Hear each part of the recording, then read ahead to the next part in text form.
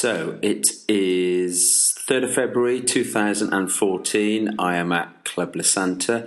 I'm sat opposite Scott Nedley, Ironman Wales 2013 winner, who is one of my roommates for this year's Tri Camp. Hi, Scott. Hi, Joe. Right, it's 9 o'clock at the end of the day. What's your training been today? Today I went out with your top group, so we did about a 4.5 hour ride.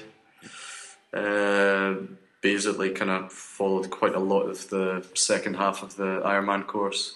Yeah. So we headed from Club Lasanta up to Sioux, over Haria, up to Middle del Rio, back down along, I guess, the coast front, but then came off the Ironman course to go back up the hard side of Tabiesco. Yeah. And then another hour and a half kind of along the middle of the island before heading back into Club Lasanta. And didn't I see you briefly run out of the room and go off and add a run on? Yeah, I did I did do a 1 hour run off the bike as well. Okay. And in February, for you, does any of that, any pace or do you take any reference from sessions like that, or is it just get it done, bread and butter training, kind of, time in the bank, or do you ever have any assessment of what that means to you? No, not really. I would say really my training for this year kind of is getting kick-started from this week's training that you've invited us out to. I don't really look at pace or speed or anything. I just look at kind of banking time, to be honest. Yeah. It's all base endurance. It's all about building your capillaries. Yeah. I just want to get myself up to, get my weight down, burn calories, into a good place for probably about the end of March. Once spring comes around, I'll probably knuckle down into, getting some more intense, maybe race-focused sessions. Okay, so when you're back home, are there particular sessions that you dial into to give you that, that spring race intensity sort of stuff? Is there key swim, bike, run sessions you use? No, I don't really do much intensity, I guess, this time of year. I guess before... I had a break since Ironman Wales, and I actually just concentrated more on just swimming, just because the weather's been quite terrible back home. Yeah. And then trying to get out at the weekends to ride when I can, but we've had a bit of snow. It's rained quite a lot. We haven't had as bad a winter actually as the last 2 years, but we have had a lot of torrential rain just in the days that I would plan to kind of go ride. So if it's been quite bad weather, I've actually just headed to the pool and maybe done a run. If I need to get the bike miles in, I will need to kind of focus over the next 2-3 months. I will be hitting the turbo trainer, either in the Rolos or a compu trainer. Okay. And the winter, because it's a triathlete's currency that they talk in, how many hours somebody's doing. What have you been doing? I mean, what's been the low weeks? What's been the high weeks? Because I think people perceive that as an Ironman winner, somehow that they may be surprised with the numbers that you're about to say, but you clearly have time off after winning at Wales, and then you're saying now, which is February, this is kind of kick-starting the start of your programme for 2014. What have you done in that intervening period, very roughly? I had 6 weeks completely off. And is that zilch, nil? Yep, nothing. Yep, nothing. So not even... I think I did some sit-ups and some press-ups in the morning, maybe 2 or 3 times a week, but that was about it. That was your kind of, your guilty bit. Oh, I've got to do something. I've got to do something, yeah. When work had sent me to Belgium for... Actually, I think it was about a week or two after I won Ironman Wales, so I was working in the Belgium office for a month. So actually, it kind of fit in quite well with, taking a break anyway. But yeah, since I came back, I've just been trying to tick over really until the start of the year. So I would have said once I started exercising again. As I said, it was mostly swimming dominated. I would say maybe 8 to maybe 13 or 14 hours if I'm lucky. Yeah. Since January, I had a ski trip for a week in Switzerland. And when I came back, when I would have planned to build into a program, I had like a really bad cough, which turned into a viral chest infection, and that kind of knocked me out for 2.5 weeks. And I think the better part of 3.5 weeks, I've had something in my system. Yeah. The week before I got here, like I was back in the pool, still not. I would have said about 90%. And I only cycled once, and I think maybe ran once before I actually got here. Right. Okay. And would you say that winters in the past? Okay, there's been different ones. Say when you've gone down to Oz and trained, but have you had winters like this before, where you've had, you know, a shall we say, not an immediate off of one race straight into training? Have you had some quite protracted winters previously? Has it been something that, because you've done before, you're kind of, okay, been here, done this before? Well, I can only think the very first year I went full time, I know I definitely trained through winter, January, I think like December, January, February, March, from Aberdeen. As an age grouper, prior to that, I remember not doing much and actually waited until maybe March or April to kind of get into things, because you know the race season doesn't start for us really until like summer. So so I waited until the better weather like came. Yeah.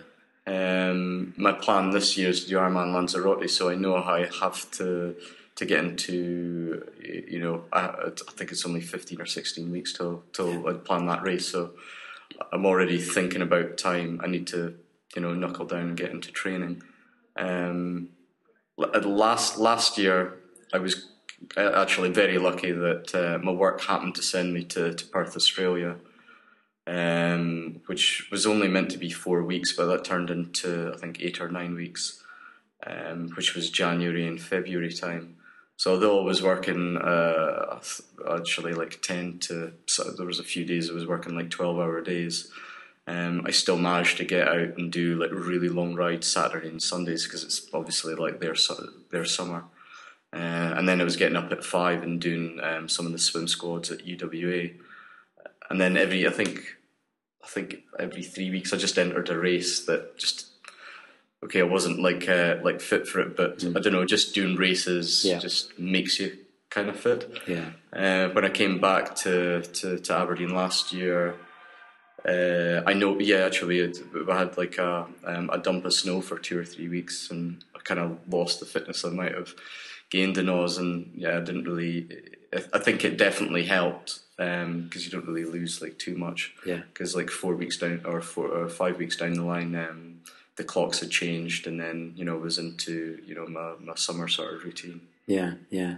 I think the thing, excuse me, that people have commented when you've been training is that you, like many professional athletes, you just get on with it, but you're very visibly going through the same motions that the age groupers do, in terms of, you jump in the pool, you're going up and down, and you're in the faster lane, but you're doing what everybody else does. You're out on the bike, you might be going with different groups and so forth.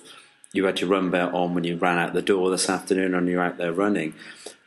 For you, when you moved from an age grouper to an elite, was there any distinct difference you noticed in what you did, or were you just doing everything you'd done before at a slightly quicker pace? Was there any? I mean, did it feel different, or was it just the same thing but quicker? No, I don't even think it was quicker. I think it was just I did more of it.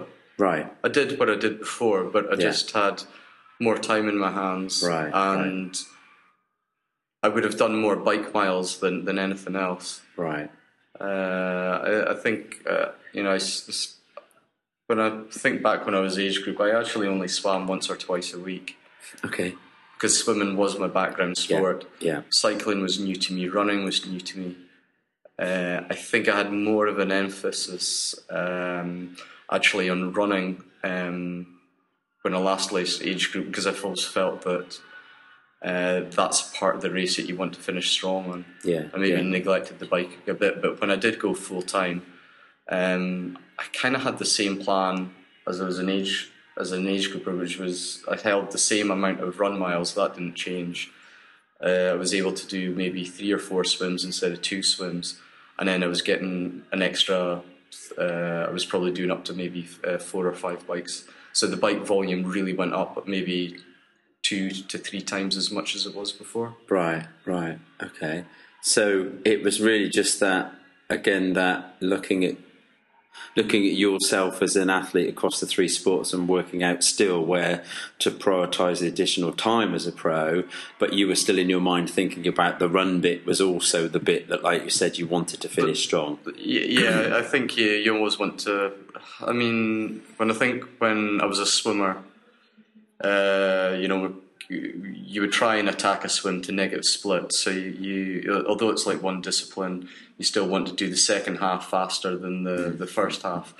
And although triathlon is like 3 different sports, I feel you still need to finish the second half stronger, although it's weighted differently between the 2 sports. Yeah. Sorry, the 3 disciplines. The run section is the final third, or the final part of the day. And if you know that you're strong in the run, you're going to be positive to, when you come off the bike, that you're only going to go forwards. Yeah. I know it's like certain different, every athlete's got different strengths and weaknesses. You have guys that know that, okay, they're a weak runner, but they're a really, really strong biker. And they'll put all their eggs in one basket to really push the bike, try and get big time games. But to me, it's like a little bit of a ticking time bomb that, as soon as they start the run, they're just like losing time, and mentally, it's quite a negative.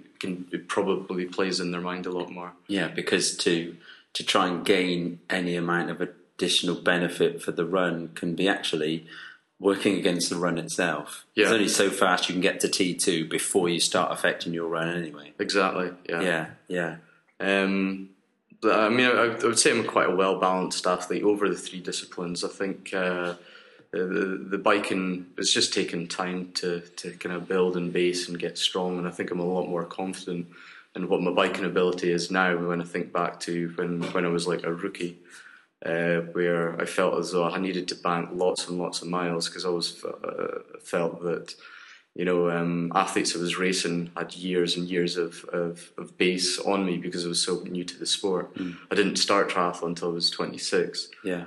And I think I was 29 when I decided to go full time.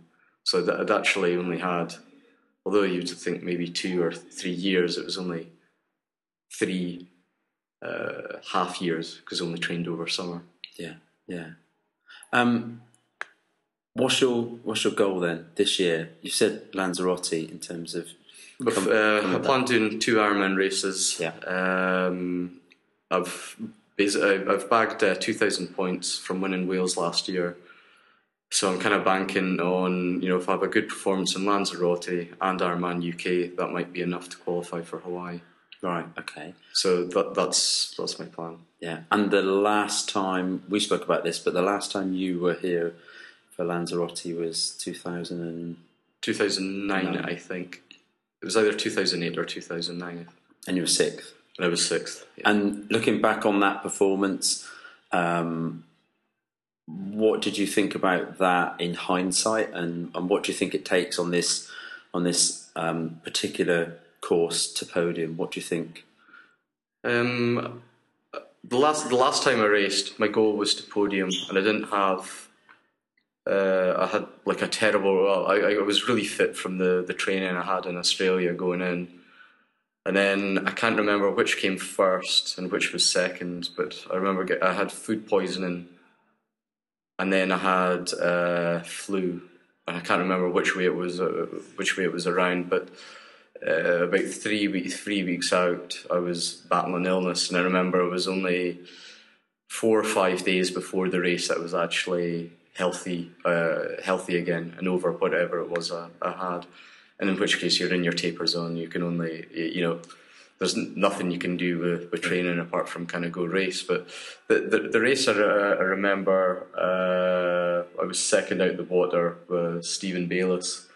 So we had like basically the fastest swim times of the day, and I think I had the first or second fastest marathon as well, and I lost a bit. I didn't bike as strong as obviously the guys that had, like placed higher me on the day. But if I looked at the three disciplines, I was up there in the swim and I was up there in the run. The bike was the sort of make or break of making the podium, and I don't think I was that far off the podium. I think it was maybe 2-3 minutes or something in it. It was quite a stiff field.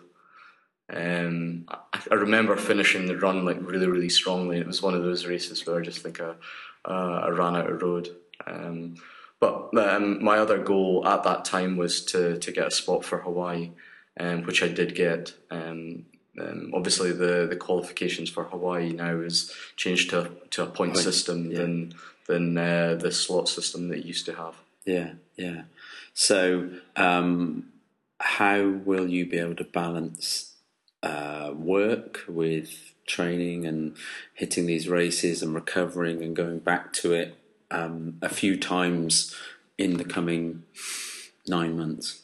Well, I've obviously got the experience that I've done this race before. I feel as though the form won't really come until, or my peak form will probably come for Ironman UK, which is in summer. That's when I'm going to have like more of the good weather and fitness. Everything's really going to be building for that race. Yeah. I don't know what the weather is going to do in the next 2-3 months, but I know I have to be very focused and diligent with my time when I get back to Aberdeen. The amount of time that I spend, I only train really in the evenings, Tuesdays to Fridays, and try and overload my weekends.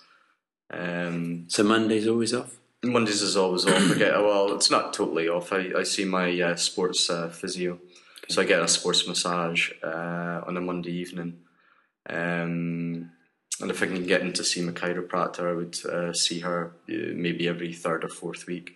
If I have any specific like injury issues or I haven't had any bad injuries, but any like niggles or anything that needs extra treatment, I'll probably get an additional appointment with her. Because knowing you, I know you're quite resilient in terms of injuries, and that obviously helps you because when you need to get down to training, things don't get interrupted too much.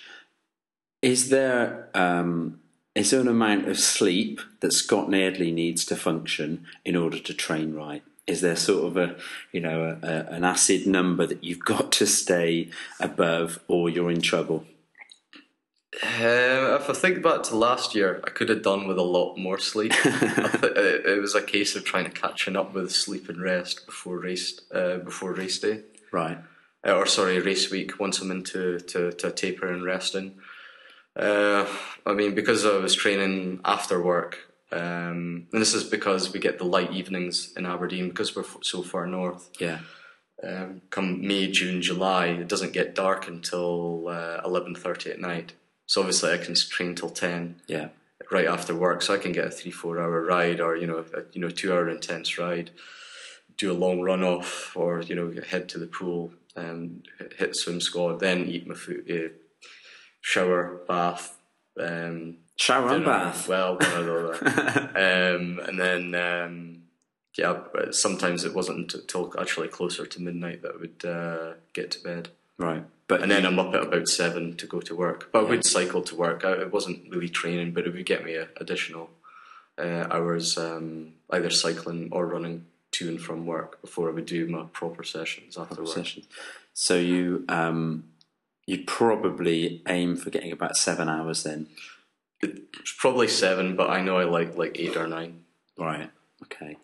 It's something, when I was full-time, I would get 8 hours of sleep overnight, plus at least one power nap during the day of an hour, sometimes 2 hours, or 2 40-minute power naps if I was doing like 3 different sessions. Right. And that's obviously one of the distinct differences between having the day built around your training versus working and then getting down to training when you finish the end of the day. I mean, and there were still days where I just felt really, really tired. I can remember at least maybe 4 or 5 occasions I'd actually went to a swim squad and to the changing rooms, and I wasn't up for it, and I decided to go home and get an earlier night, go to bed earlier that night. I think I do have a knack of sort of tuning into my body, knowing when I think I need to miss a session. I feel guilty about it at the time. Yeah. But I guess when I look back at last year, I kind of got it right. Yeah, and you know you're just too tired for that session to be any use. Exactly. Yeah. And another time, sometimes have to work late as well at the office. Or there's been the odd occasion where I've been called in. I'm on call more or less every second or third weekend. There was a couple of times I had to go in at 10 o'clock at night and do some modelling analysis for one of the guys offshore. So I kind of juggle that aspect as well. Yeah. I know of your volumes through what we've spoken about, but through the summer, and particularly with regards to Wales, what were the big weeks and what were the bread and butter normal weeks that you'd put in terms of hours of training, which was in a, as we say, a non-professional, you were working, or you were grabbing like this week off, grab a week off, go and train, as a full-timer for just a week. Kind of what was the variability during last year in the build-up to your win at Wales? I think my big weeks, I never actually looked at what the time was. I did. I know you put it in the diary. I know I put it in the diary. I'm guessing between 15 in a low week and 25 in a high week. Yeah. Is that about right? Yeah, there were some big ones. I think when you went to Canada, there was some... Canada was when I went to stay at my parents' house in Kelowna for my sister's wedding. So then I got 3 weeks of training like a full-time athlete, and I think my hours during that 3-week block was, I would hazard a guess at maybe 30 to 35 hours. Yeah, bang on. It was. And it was purely just, I think I focused more on like bike mileage and hitting hilltops in the ski stations. Yeah. And I think it was actually, I didn't start my long runs until that point as well. But it was quite noticeable. It actually fit very well where my sister was getting married, to get that 3-week block, because I think it gave me about a month out from Ironman UK. So then I got back into a 2-week normal kind of working block, and then I was into a taper anyway. Yeah. So then I was for like Ironman UK. I knew the fitness or the extra block I got in Canada was really gonna make a benefit there. And I knew I didn't weigh myself in scales, but I knew by looking at myself in the mirror that I'd lost a lot of weight, and it was quite evident in the bike when I came back from Canada from the roadies I was with that yes, I had some extra power in the legs, which was nice to hear through sort of second or third party people, even though I kind of knew it myself. You touched on then, you said about your long runs. I think there's a perception, certainly age grouper wise, they sometimes get a bit obsessed with running long, and running long can just make you tired, because you look at elite runners, they don't run long often. They might run multiple times in a day, but they don't just go off and run 30 to 40k runs just as a willy-nilly, I always do my long run. So in, say, a progression up to the peak and then down to the race, how do you think about the long run in terms of its duration? Is there a certain time? I don't go by distance. I just purely do. My long run is 2 hours. Yeah. I can kind of tell over X amount of weeks. It's just the amount of distance I run during that 2 hours just increases, but it's 2 hours or thereabouts. And then, my big days would be like a double run days. So it would be a 2-hour run in the morning and then hitting a treadmill at marathon pace for an hour later on in the day. Yeah, so you've deliberately... So I'm deliberately doing that treadmill session on fatigued legs. So my mileage on that day is close to a marathon. Probably probably ran between 38 and 42 k's. Yeah. When I'm really, really fit. When I'm hitting bigger mileage according to the GPS and that 2-hour run. Yeah. With that run, do you, on the second run, feel like you do in an Ironman? Does it have that sensation to you? Okay, it's running on a treadmill, but does it give you not only the time on your feet, but does it give you a sensation that makes marathon running in Ironman, which is very different to marathon running on its own? Does it make it feel like it's simulating it? Yeah. I guess for me, it's like trying to simulate the end of the run where you want to be strong. Yeah. It's weird. Well, as I get fitter, like the last few times I do it, it feels easy. Yeah. But the first 2-3 times you're hitting the treadmill, it's like I don't know, you're breaking your muscle fibers in, and it's the first 20-30 minutes seems to be the hardest. But once you're into a rhythm, it feels easy. Yeah. It's just the boredom of just staring at a wall that you have to get through. That's the only thing, I guess. The other thing I guess I do is I take on fuel on the treadmill session because I'm maybe working maybe a slightly higher intensity, or it's like hot, it's humid, being in a gym. But I'm taking on the gels that I plan to race in the marathon with as well. So is that the isotonic gels? That's the Power Bar hydrogels. Right. Okay. Because they're the ones.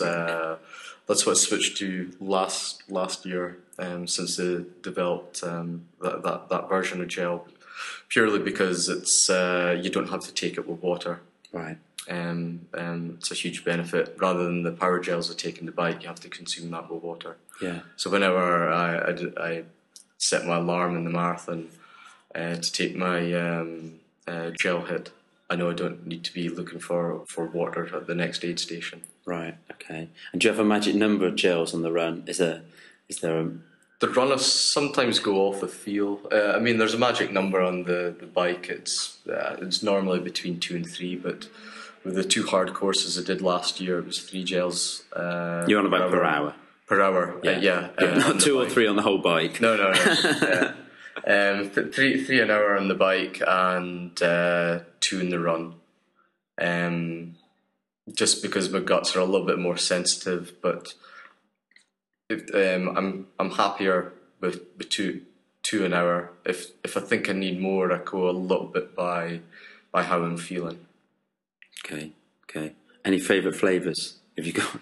Yes, I do actually. It's only either vanilla or banana strawberry on the bike, and then I've only got one choice in the run. It's orange. Orange. So orange. So you don't go for the cherry ones with caffeine then? No, I don't use caffeine at all. Right. Having said that, Power Bar in the States, they're I think although it's the same flavour, banana strawberry, their banana strawberry is caffeinated. Right. So then I choose vanilla. I think their vanilla is still non-caffeinated. Okay, so do you find is it a previous race where you just took too much caffeine, or that you... Yes. Yeah, the very first Ironman I did, which was like the longest day, I'd purchased power gels, or I had the option of 2 different types of gels, which was I think it was Power Bar Blackcurrant, which was with caffeine, yeah. And I can't remember what the other flavour was, but just by the fact that one was with caffeine, one was without, I thought, caffeine must be much better. Not knowing that caffeine actually acts as a diuretic. All my gels were caffeinated, so I must have had a huge amount of caffeine. But by the time I'd finished the bike and started the marathon, I had 4 pit stops in 12k, needing number 2s, which wasn't really pleasant. So caffeine to you is just a No, I do use caffeine, but it's just from getting Coke or Red Bull on the marathon. Right. But I'll wait until the last section of the bike. I don't take caffeine or sometimes take caffeine on the bike if I think I'm going through a really bad patch by having Coke or Red Bull in my special needs bag. Right. So it's there if I think I need it. Yeah, okay. How long does it take you in season or at the end of the season to recover from a tough race, be it when you were here in Lanzarote and got sixth, when you won Wales last year, when you've been down to Australian racing? Is there a big fluctuation in the amount of time it takes you to recover? Or Normally, I think every race before, apart from last year, I would take 2 weeks totally off after an Ironman. Last year, I didn't. I only took 1 week off after Ironman UK because I didn't know I was going to do Ironman Wales, but I think there was only 5 or 6 weeks between the two races, so I needed that week because I felt a little bit ill and to let my body rebalance itself from obviously doing Ironman UK. But I needed to get back onto the bike a week later and get back into a routine. I think I actually had the runs over for I think 2 or 3 days, but I was able to get through sessions and my body was was okay. But I had to build, I think over a week and a half's time, slowly build into the routine I had before. Then I was into a solid routine for maybe a week or 2 weeks, and then I was into a taper. So I knew the fitness was there before doing Ironman UK. It was just, and as a result of doing it as well. And as a result of doing it as well, it was just basically getting myself into just recovering and getting into a routine and resting again. The fitness was there. It was just addressing the errors I'd made in that first race and getting it right. And that's because that's a tight time span. Was there at any point in Wales that you thought, oops, Ironman UK was a bit close, or did your body just respond to that period of time between and that you actually felt really good in Wales as a result of racing in UK? I mean, I felt, well, if I think about the training, no, I was in pain until I was into that taper zone. Yeah. The training was hard. It felt hard in my body. Made sure I had like extra physio and massage during that time. But once I was into that rest period, when I backed off my running again, I think there was 2 bike sessions where I saw like my power go back up to, which gave me a lot of confidence from I think one of the pro riders I ride with in Aberdeen just came back from Belgium, and he'd smashed me like the 2 previous weeks, and once I'd backed my running off, I was right back up there. It was kind of dropping guys significantly, and I was back up. I was like, okay, that's all I need to know. Yeah. I knew I was like back at that place that I was like just before Ironman UK. If I think about the race at Ironman Wales, I just addressed a couple of the issues that I didn't get right in the UK. Didn't make any mistakes. Like I made a mistake in the swim, and I didn't fuel up enough on the bike at UK, which I did do in Wales. And then it was, there's a few points in the race, as in any other race. It's sometimes it's mind over matter. Sometimes it's a physical over the mental, and then other times it's the mental over the physical. Because I know we've spoken about you. You were somewhat surprised to be at the front on the bike. It kind of was an opportunity that was laid out to you, and you just took it. Yeah, I mean, but I look at like UK. I knew that I'd one of the second fastest marathon, and I knew if I'd made that front pace line off the swim, I could have won that race. The reason I wanted a podium at Ironman UK, I came away with a 4th. I'd ran through to 3rd. I got actually very close to 2nd until I hit the wall with three miles to go, and I lost my 3rd spot. But I could see, well, actually, I was, in another day, I think I could have won that, and I came away maybe with a bitter taste in my mouth. Yeah. I didn't think I never really had the win in my head, but I came away with, I don't know, these thoughts that I want to win. But then I was questioning myself that, well, I'm working for these days. Well, you have to be full time, blah blah blah. But when it came to doing Ironman Wales, Harry Wiltshire was there, so the swim was still really fast. But I was able to. I don't think it felt quite as fast as it was in Bolton. Maybe he was a little bit fatigued, but from maybe racing a bit more over summer. But I made that front pack. I was exactly where I wanted to be, and I was actually fully expecting,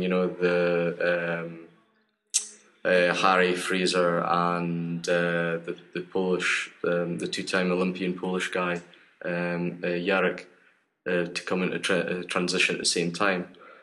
He was the only person I didn't know anything about, but I thought, well, if he's been to 2 Olympics, he probably does run pretty good. But I was quite confident that I was always going to run like a good marathon. Yeah. I did have a race strategy on the bike where I was planning to test the guys in the second half of the bike on the hill sections, but as it sort of panned out, I think Harry had punctured, and I didn't even know he'd punctured. And not long after that, Fraser's chain dropped, and then it was just myself and the Jarek that was up front. I remember. I actually, if I think back during the race, I actually fully expected Fraser to ride back up to us, because Fraser is a very strong rider, and yeah, when I was like leading at the front, well, I mean, going into the second lap, we started racing each other, we were checking each other out. But once, there was a little bit of bad luck for a couple of the guys. I just kept the same tempo we'd been going like the rest of the race, and I just rode away from Jarek. I didn't make any attack or any dig. It was just he might went through a bad patch. I just rode away. And when I realised that had happened, I then got my head down, just decided that, okay, I'm going to try and make as much time as possible on everybody before getting to T2. And were you aware how much time you had at T2? Did you realise it was a sizable chunk? In my head, I thought I'll be lucky if I get 1 or 2 minutes, but it was actually 5 minutes. Which really kind of surprised me. I think it surprised a lot of other people as well. But I mean, there was a period when, I was on my own. I remember like looking around and I was like, is everyone gone? And like the camera crew weren't there, the lead bike wasn't there, so I was really, really confused. And although I was passing other age groupers that were on their first lap, I actually thought I took a wrong turn, and I was thinking, why am I on my own? No one else was around me. But about 5 minutes later, the camera crew were back and the lead bike was back. I think what had actually happened was they went back to film Fraser, fixing his chain, and I think Harry, fixing his puncture, for the TV later on. But in my head, I was like, okay, it was one of those things where other things start to kind of go on in your head that isn't really actually happening. But when the camera crew came back up, I asked them what was going on, and they told me, Fraser had a technical and Harry had punctured. And I'm then saying, well, where's the Polish guy? And he says, he's just back there. And I'm like, okay. So once it was confirmed in my head what had happened, I just decided to go for it. Once I got into transition, I still approached the marathon of how I'd planned to before the race. I know it's a really hard marathon. There's about 1,000 meters elevation over the 42 Ks. So I intentionally held back over the first half of the marathon. So I did lose time to Jarek and also Michael Gunnar.